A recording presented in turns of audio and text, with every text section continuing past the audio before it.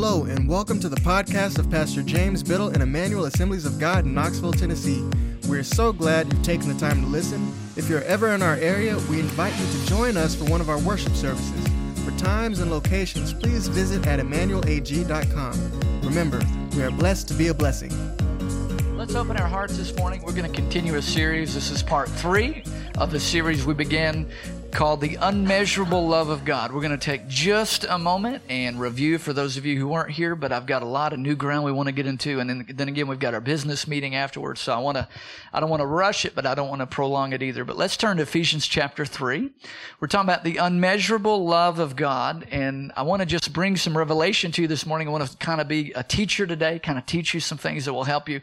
This revelation has helped me in my walk with God, I would say, as much, if not more than anything. The revelation of how much God loves us.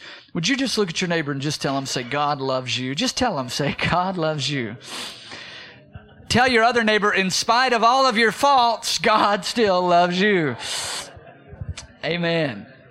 Ephesians chapter 3 and verse 18 says this. Paul here, the great apostle Paul, is praying for his church that they would be strengthened with power in their inner man so that they would have the strength to comprehend. Now, this word comprehend means to go way beyond just head knowledge. This is not just, I know in my heart, John 3:16, God loves me. This is, I've experienced God's love. It goes way beyond just mere comprehension. This is an actual understanding. This is a deep learning and insight that we would comprehend with all the saints. Somebody say all. I did an exhaustive word study on that word all in the original Greek language, and I was so surprised to find out the Greek word for all means all. All means all, meaning it is for everybody in the house. This revelation's not just for TC. This revelation of how much God loves me is not just for the pastors. The revelation of how much God loves me is for all the saints, for every believer in the house. That we would understand how wide and how long and how high and how deep. Verse 19 says that we would know the love of Christ. Now, let me just get you out of Sunday School 101. Thank God for Sunday School. But let me just get you out of just reading. I think we read our Bibles too fast. I think we skim over things and we don't pay attention. What is Paul doing here? He is praying. What is he praying? That they would know how wide and how long and how deep and how high is the love of God. Well, why would Paul pray for them to know the love of God if they already had a full revelation?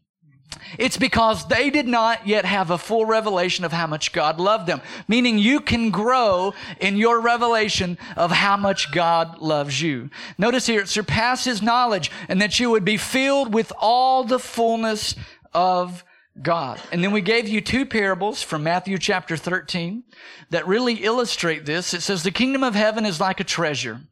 And anytime you see this phrase that says the kingdom of heaven is like, we need to pay attention to this. It says the kingdom of heaven is like a treasure hidden in a field. And we know that the field we talked about represents the world. And the treasure is you. You and I, we are the treasure. So I want you to see this.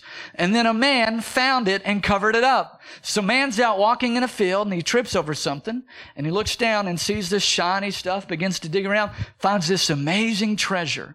And instead of running and telling everyone, he actually, the Bible says, in his joy went and sold everything that he had and he bought the field. And then the Bible also goes on and says in verse 45, again, the kingdom of heaven is like a merchant who's in search of fine pearls. And on finding the pearl of great value, he sold all that he had and he bought it. So the man, I believe, represents Jesus. I believe the field represents the world. Remember John 3:16, for God so loved the world. And then I believe the treasure are the people of God, the collective people of God. Those who have said yes to Jesus, we are now the treasure. We are now the pearl. I believe God looks at you and says, you are that pearl of great price. I gave all that I had for you. Meshach talked about this morning how Jesus gave it all, emptied himself. Jesus gave everything he had to buy you back and to give you what's called redemption. Say this when we say, I am the pearl of great value. And so if you are so valued by God, don't ever let anyone devalue you. Don't ever let anyone talk you out of your value because you are so valuable. Jesus gave everything he had to buy you back.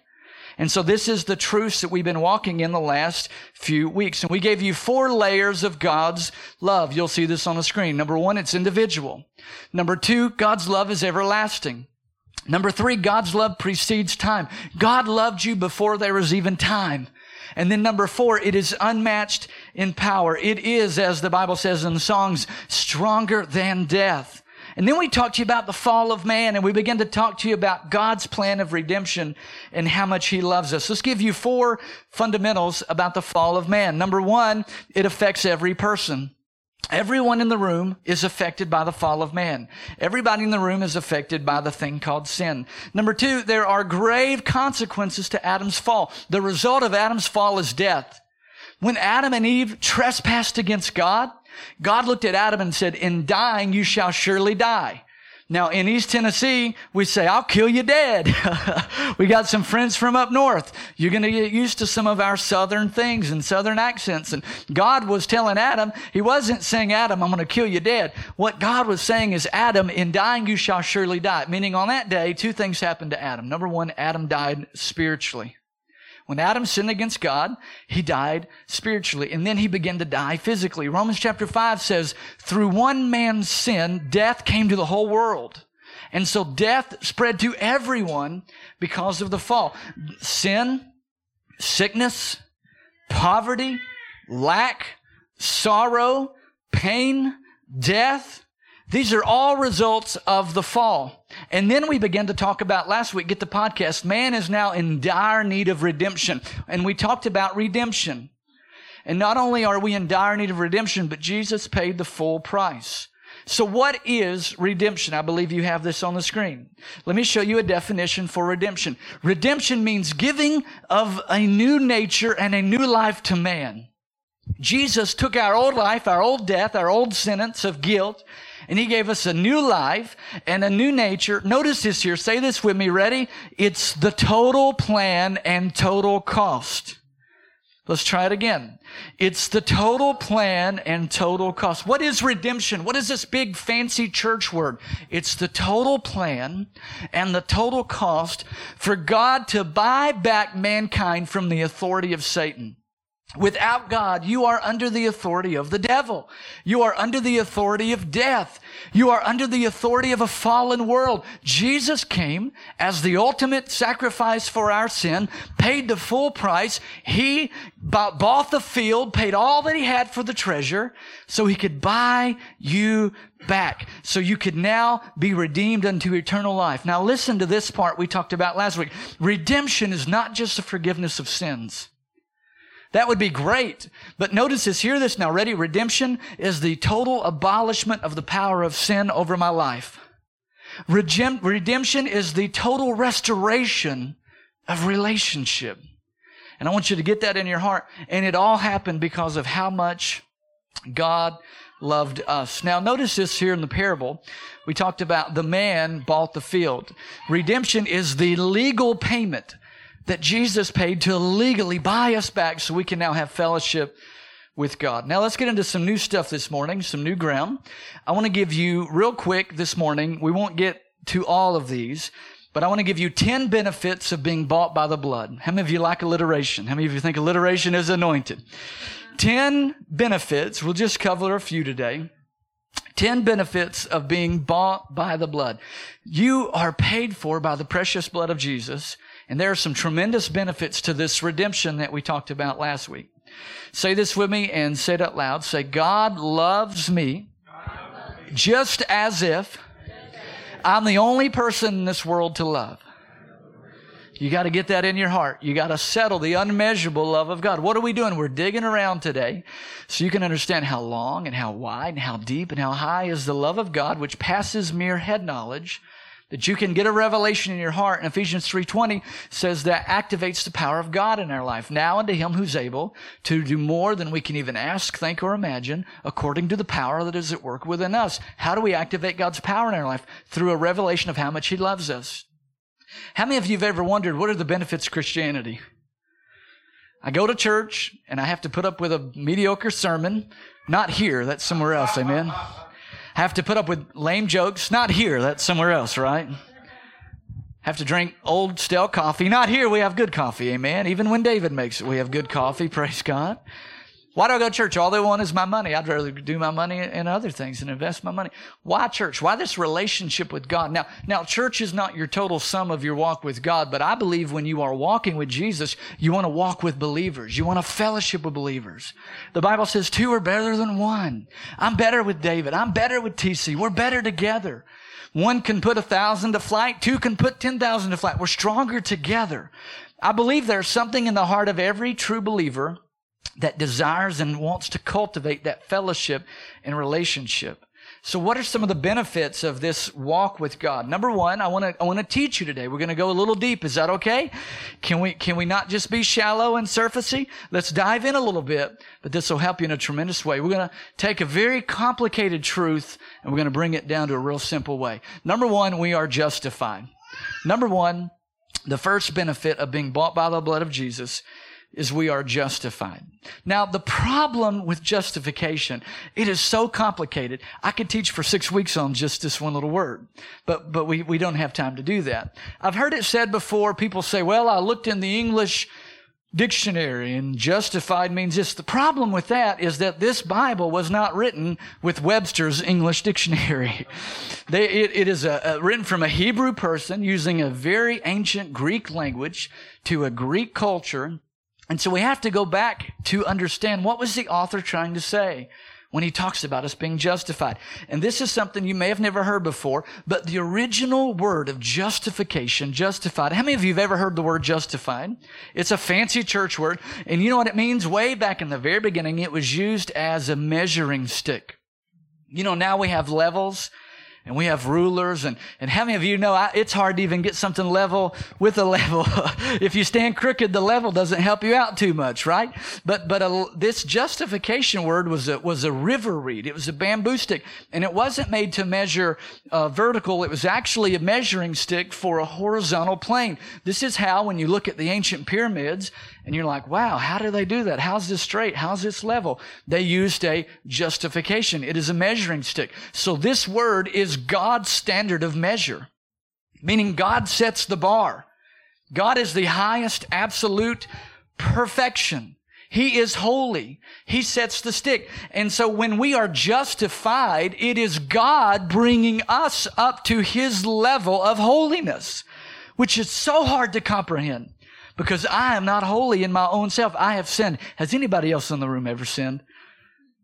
Look at all the liars that didn't admit it, man. We got one honest man right here. Has anybody else ever sinned? You just did by lying, I'll just tell you. I didn't mean like right now. But listen, we've all given ourselves over to sin, and we've all, been found guilty. Let me dig here just a minute. Let me help you explain this for just a few minutes. So here's what justification means. It is, in God's eyes, just as if I'd never sinned. Isn't that amazing? Under the blood of Jesus, when God sees Meshach, He sees Meshach just as if he had never sinned. Because God is holy. He's the perfection. He's the measuring stick.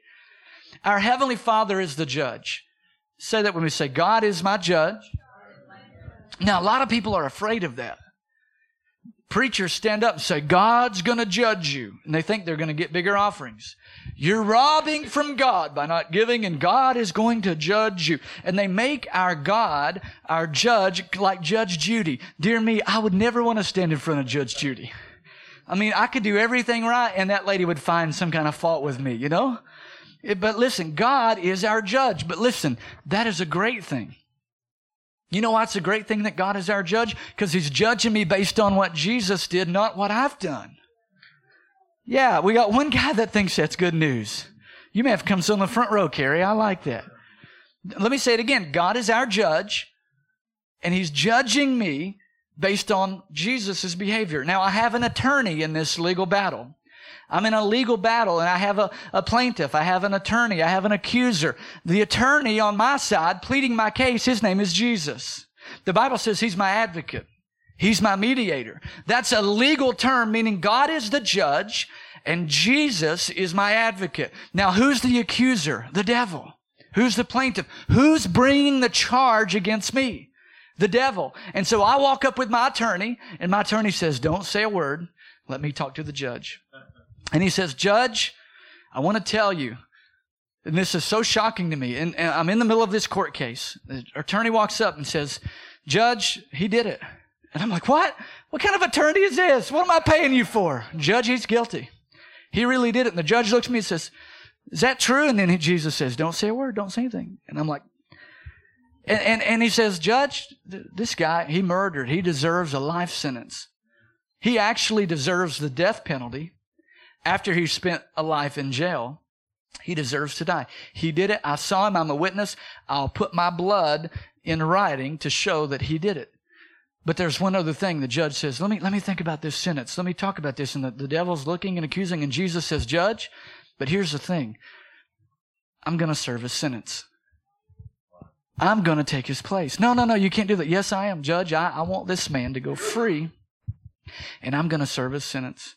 I'm going to lay down my life, give up my life, so that my client, this man who is guilty, can go free. Ladies and gentlemen, justification means that I am guilty, but it means that through the blood of Jesus, I am now proven innocent. Not because I didn't do it, but because someone else is serving my sentence.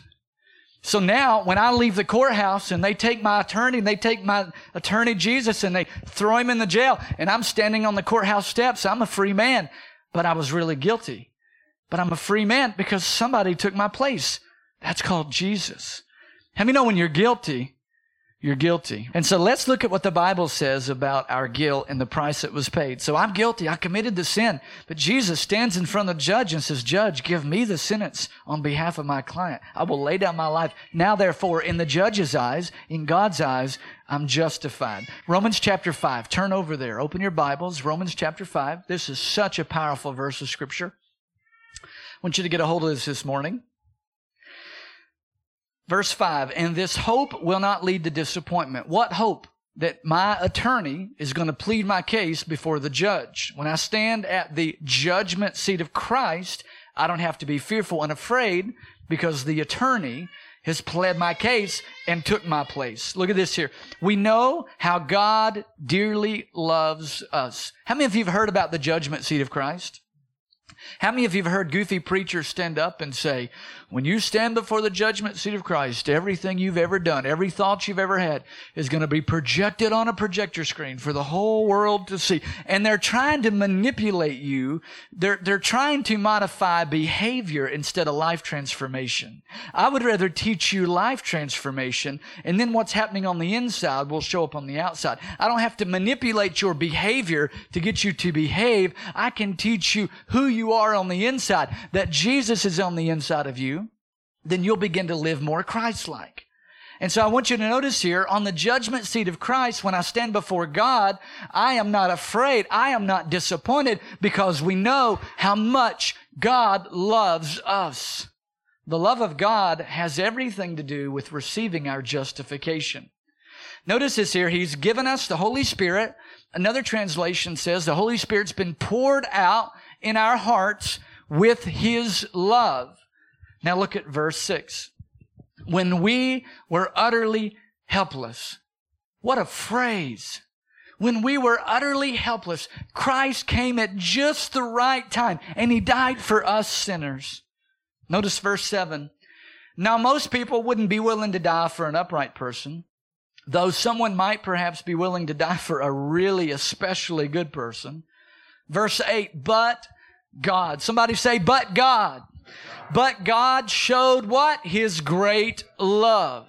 Ladies and gentlemen, the whole plan of redemption, this whole justification by faith, by grace through faith, it is all wrapped up and contained in the capsule of how much God loves you.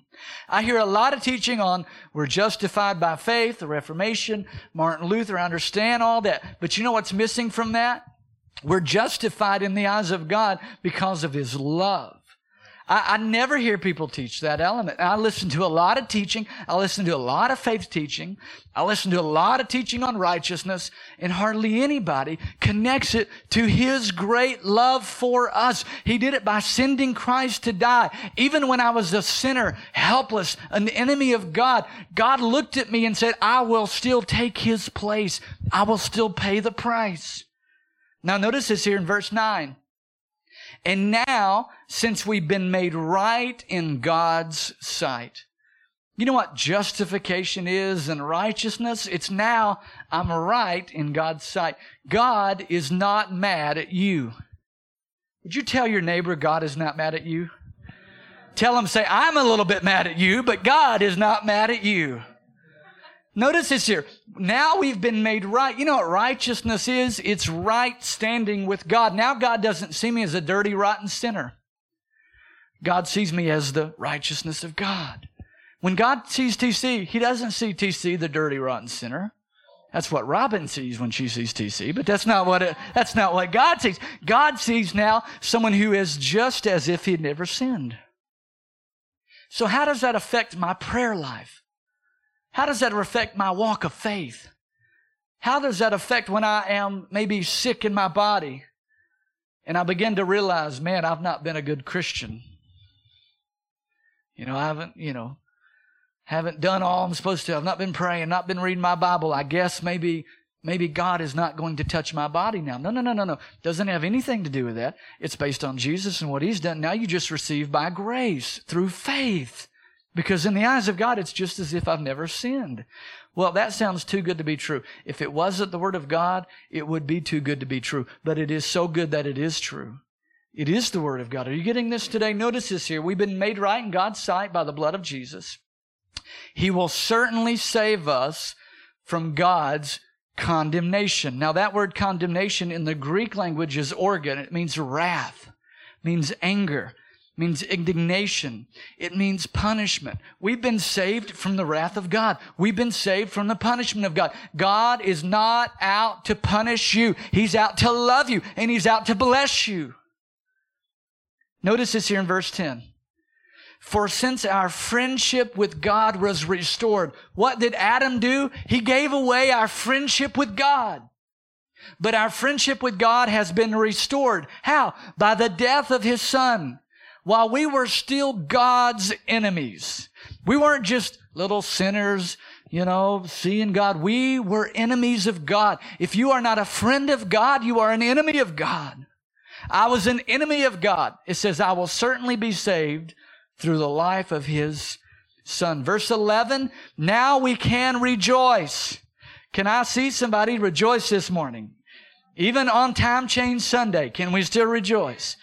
Well, brother, I've got the joy of the Lord in my heart. Please let it out. We need to know. Please tell your face that you've got the joy of the Lord in your heart, because we cannot tell. We should rejoice. You should never have a bad attitude another day in the rest of your life. Uh-oh. Amen or oh me? Stepping on toes. Do you know why we should never have a bad attitude the rest of our life? Because in the eyes of God, I'm standing clean. In the eyes of God, even though I was an enemy of God and I deserved a total damnation and separation from our loving Father because of sin, now because of Jesus, I stand before God justified.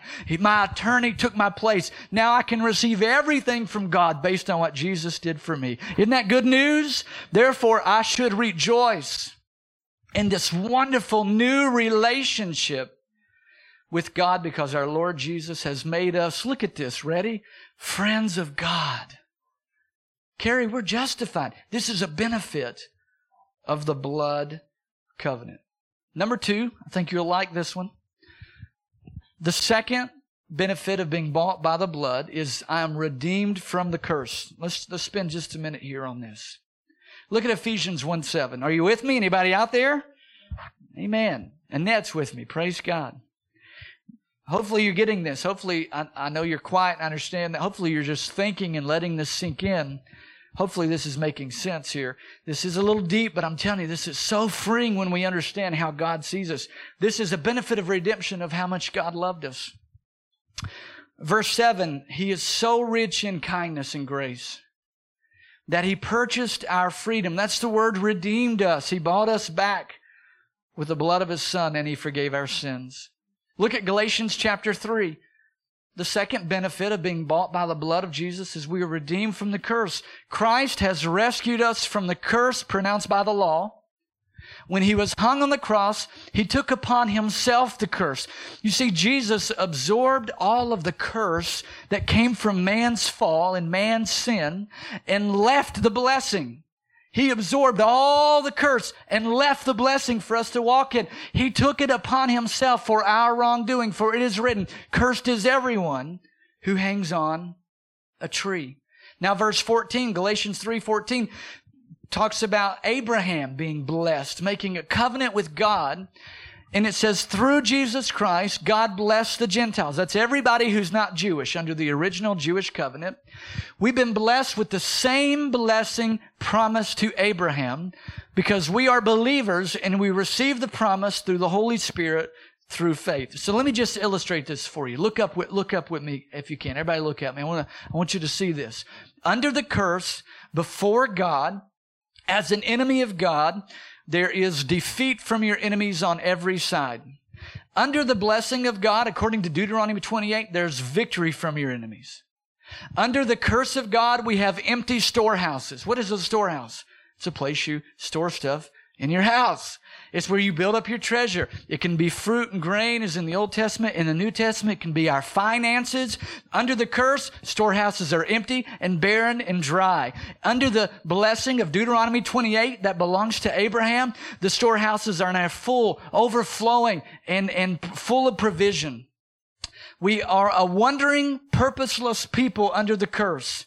But under the blessings of Abraham, we are established people with a hope. Under the curse, we have lack and want and need. Under the blessing, we are plenteous in goods, materials, and possessions. This is all in Deuteronomy 28. Under the curse, as an enemy of God, we are prey to sickness and disease, and we have no hope. There are things medicine can do. Thank God for doctors. Thank God for medicine, but we are at their mercy. Under the blessings of God, he told Abraham he would have fruit in his body. He would have healing. Isaiah 53, by the stripes of Jesus, we are healed. Under the curse, I'm just up to the best that medicine can provide, and thank God for that. But under the blessing of Abraham, I'm up to what the great physician can provide, which is total healing in my body. Now, in the old curse, under the law, I have famine. I have famine in my crops, famine in my cattle. Under the blessing, I have plenty of crops, plenty of cattle. Any farmers in the house claiming that promise?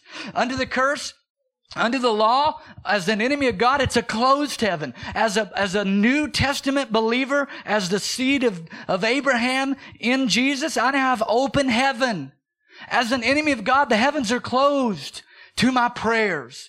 But as a believer, one of the benefits that I'm redeemed from is I now have open heaven that Dan was talking about, the provision for ministries and life. In the Old Testament, in the Old Covenant under the law, I work and I toil with very little produce. Under the blessing of Abraham, the work of my hands are blessed. Can you see why this is important, this redemption? Under the Old Covenant, I borrow, I have many debts, and I'm burdened with debts. Under the blessings of Abraham, I lend to many nations. How many of you think the blessings are better?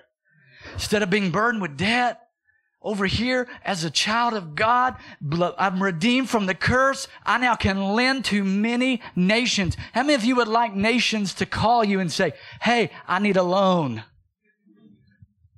Come on now. This is the blessings of God. Over here, I'm behind and I'm lagging, and it says that I'm the tail. Over here on the blessings, I'm the head, I'm the top, I'm above.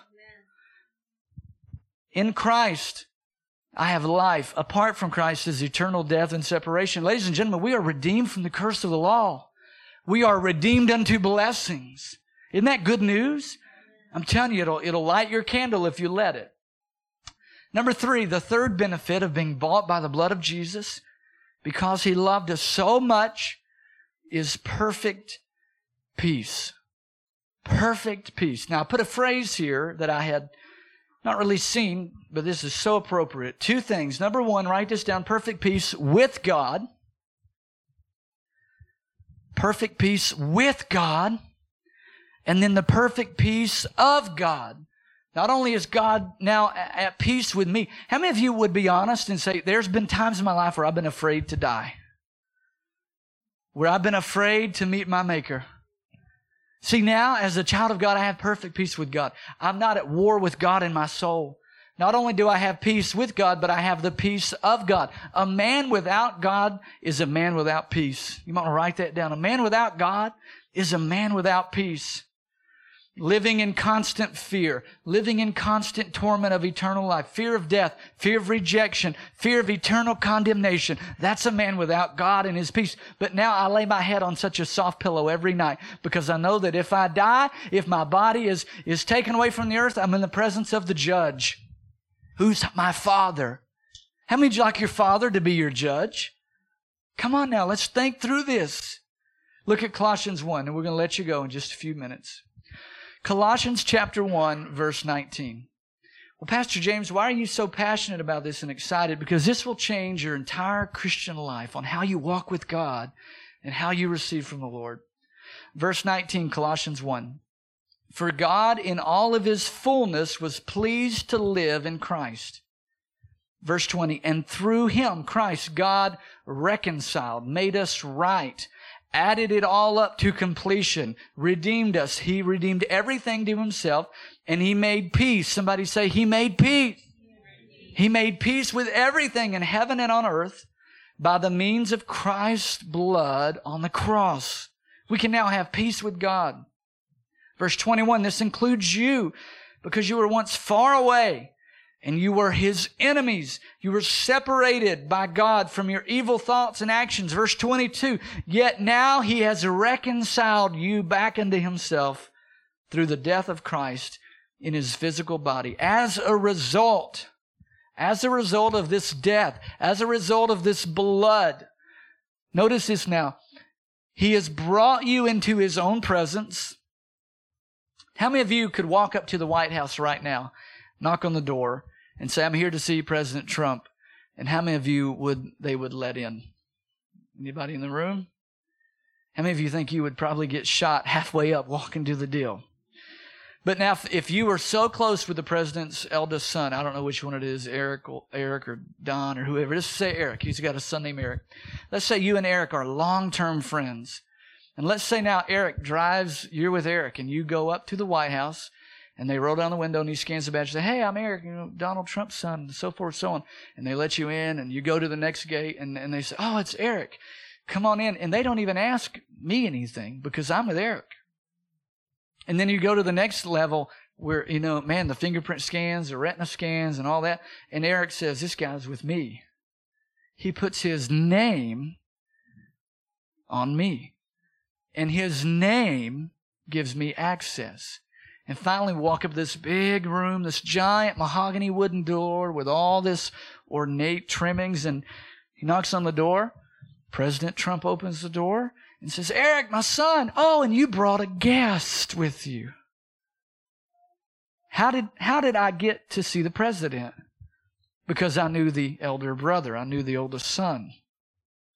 How do I stand in the presence of God? Because I know the older son. His name is Jesus. It's through faith in His name that I now have access to the Creator of the universe. Look what this says. And you are brought. That word brought in the original Greek language is an invitation, meaning invitation by name, meaning I have a personal invitation based on the name of Jesus. Every song we sang this morning had to do with the name of Jesus. At your name. Great is your name. You're the King of my heart. Every song we sang, Jesus is the name. TC, you now have a personal invitation to our Heavenly Father because of the blood of Jesus. It's called justification and redemption. Why? Because He loved you. Because He loved you so much. Notice this now. Now I stand holy and blameless. Get this now. Now, when I stand in front of the judge, who's God, I am holy and I'm blameless as you stand before Him without a single fault. How many of you have never thought about you standing before God without a single fault? Let's be real. Let's be honest. But now, because of Jesus, I stand before God holy. Say this when we say, I am holy. How many of you, be honest, say, I struggle with that a little bit? Yeah. Say it again. Say, I am holy. I'm helping you here. Say it again. Say, I am holy. I am holy. Now, say this. Say, I am blameless. I am blameless. What's the first thing you thought about? The dirty, rotten sin that you did last week. Right? Can we be honest? Romans 8 says there is now no condemnation to those who are in Christ. Now no condemnation because I'm in Christ. Notice this here. Say this. Say, I don't have a single fault. See, honey, my wife, I've been telling you for years, I don't have a single fault. Now I've got the Bible to back me up on it. Amen? Say it again. Say, I'm holy. I'm blameless. Without fault. In the eyes of God. Because of Jesus. I'm justified. Ladies and gentlemen, now I can, Hebrews chapter 4, boldly approach the throne of grace to find mercy and help when I need it the most. Because God is not counting my sins against me. Do you need to live right? Yes. This is not a license to sin. This is not a license to go out. Listen, the Bible says the soul that sinneth will surely die. This is fellowship with God, meaning I now, when I'm in fellowship with God, 1 John 1:9, when I'm walking in the light, I'm not walking in darkness. When I'm walking in the light, I have the confidence to stand before the judge that I am now blameless in His sight because Jesus took my place. Therefore, I have access to every promise in the book. I have access to every promise of eternal life. I have access to hope. Look at Romans 5:1. Is this helping you, man? I hope this is good. This is good. It's good whether you like it or not. It's good. Romans 5:1. I may give myself an offering after this. Man, I may just take up my own offering. I can at least count on my wife and kids to contribute. Praise God. Look at this now. Therefore, since we have been made right. This is a benefit of the blood covenant with Jesus Christ. Dan, it says we've been made right. We've been justified by faith. We now have peace with God because of what our Lord Jesus has done. Ladies and gentlemen, we are justified. We are redeemed from the curse. And we are now at perfect peace with our Father because of what Jesus did. Get a hold of this. This will change your life. Now, we're doing 10. And for those of you who are semi-adequate at math, that means we have 7 left. So it means you need to come back next week. Amen? Unless you want all 7 today. Any takers? I mean, we've got more coffee. Or okay, I got one. Annette. All right. Majority rules. Amen. Here we go. All right, let's pray. I hope you get this today because this will help you. I know this is teach you stuff. It's not run around the building type stuff. Here's the whole point. I spoke for 35 minutes on this. This is what I want to tell you. God's not mad at you. That's what I want to tell you. God's not. It is actually called the good news. It's the good news. It's the great news. Ladies and gentlemen, we now have access to a holy God. And when I understand that, when I understand I have such a high calling, I don't want to make such low decisions. You know why I live right? You know why I do holiness and don't drink, smoke, and chew and run with those that do? I mean, you understand. You know why I do what's right? Because this love, I don't want to grieve this love. Will God be mad at me? Will God hate me? Will God cast me away? Will God turn His back on me? No, never. But you know what? He's my Father, and He loves me, and He has all these blessings for me. And if I will just align myself with His plan, I can walk in the blessings. I just gave you a tremendous incentive program to live for Jesus. A tremendous incentive program to live for Jesus. And guess what? You don't deserve it. And guess what? Neither do I. But guess what? That's the way God designed it. And that's okay because Jesus took my place. He's the attorney that's serving my sentence.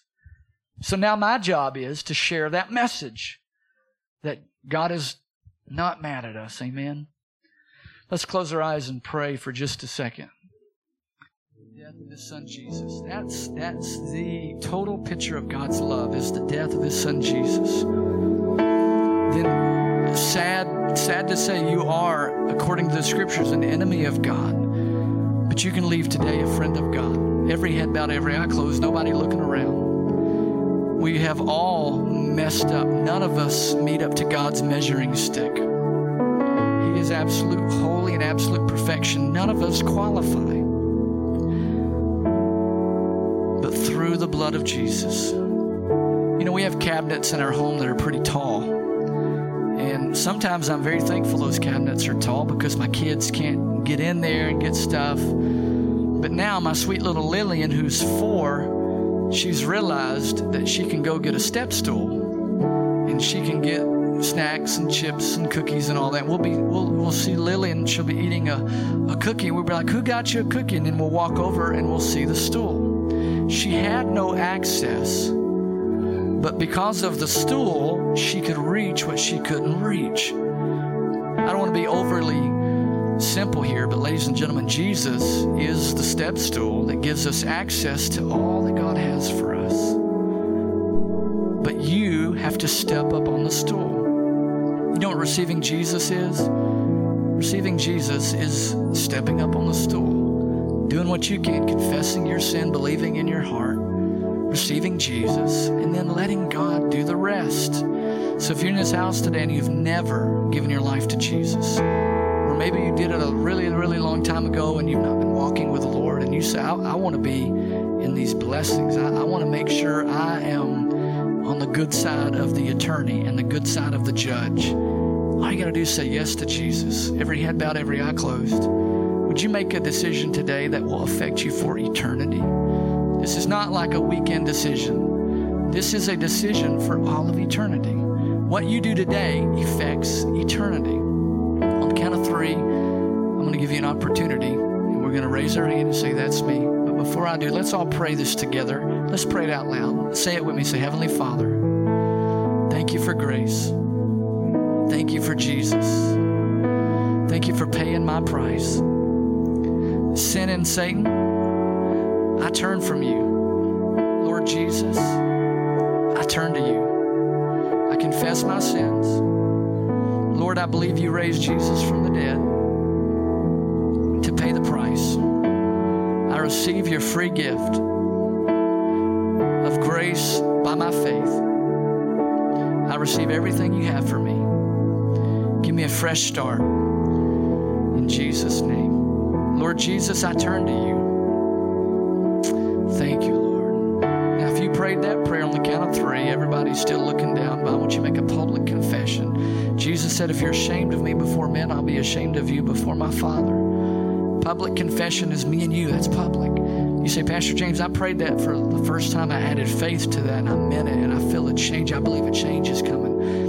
Can I continue to pray with you? Would you just slip up your hand on the count of 3? 1, 2, 3. Anybody in the house say, that's me. For the first time, I've surrendered my life to Jesus. Anybody in the house? All right, look back up at me. Man, thank God we're all born again. We're all saved. But you know what? There's a lost, dying, hurting world out there that needs Jesus. And they're not. Look at the empty seats we have. Every empty seat represents an empty heart. And they need what you just heard. So I want to just encourage you to go out, invest in people. Invite them to come be a part of what God's doing here. And then when they come, include them. Make them feel a part of the family right away. And that's how God can use you to make a major difference. Amen. Let's close our eyes just one more time. How many of you would say, Pastor James, thank you for that message. I needed a reminder that I stand before God based on what Jesus did. I needed that reminder. Would you just slip up your hand? Yeah, amen. Hands going up all over the room. Thank you, Lord, for reminding us of how much you love us, how much you care for us. Does anybody today need special prayer? I don't want to leave today without giving you opportunity. Anybody say, I just need the church body to agree with me today in prayer for anything. Maybe if it's even a guest that's here, just let us pray and agree with you. Anybody say, Annette, I'm housing. Yeah, Annette's believing God for a house. Come up front. Andrew, would you come and just pray and agree with Annette Ellie? Let's just pray. Let's agree with her. She needs a miracle for the Lord to provide a house. Amen. Let's just pray over her, and then anybody else that needs special prayer. Let's lead this prayer out, Andrea.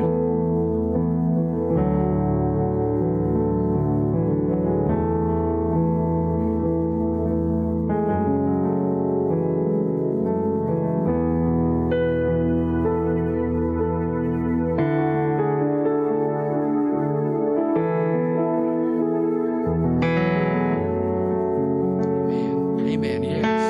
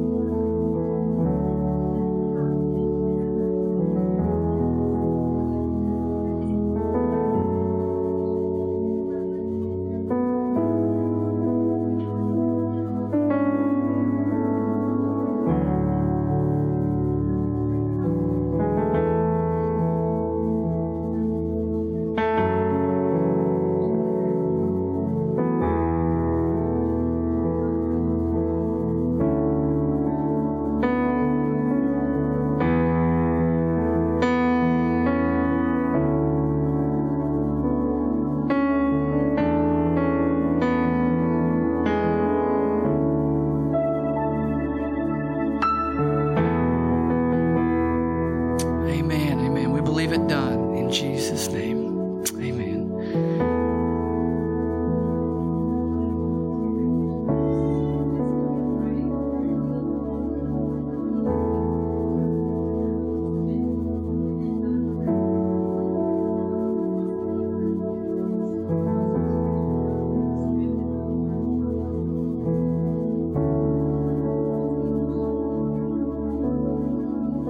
So they're leading a team of college students on mission trips during spring break. Isn't that awesome? That's so powerful.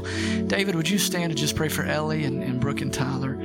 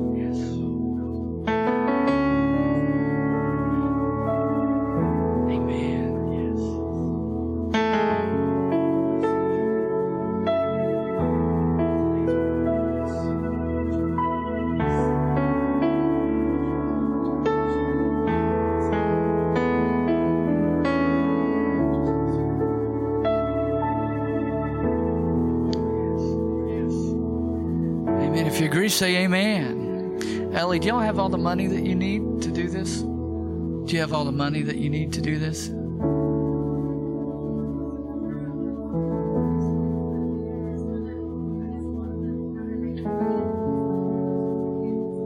Sure.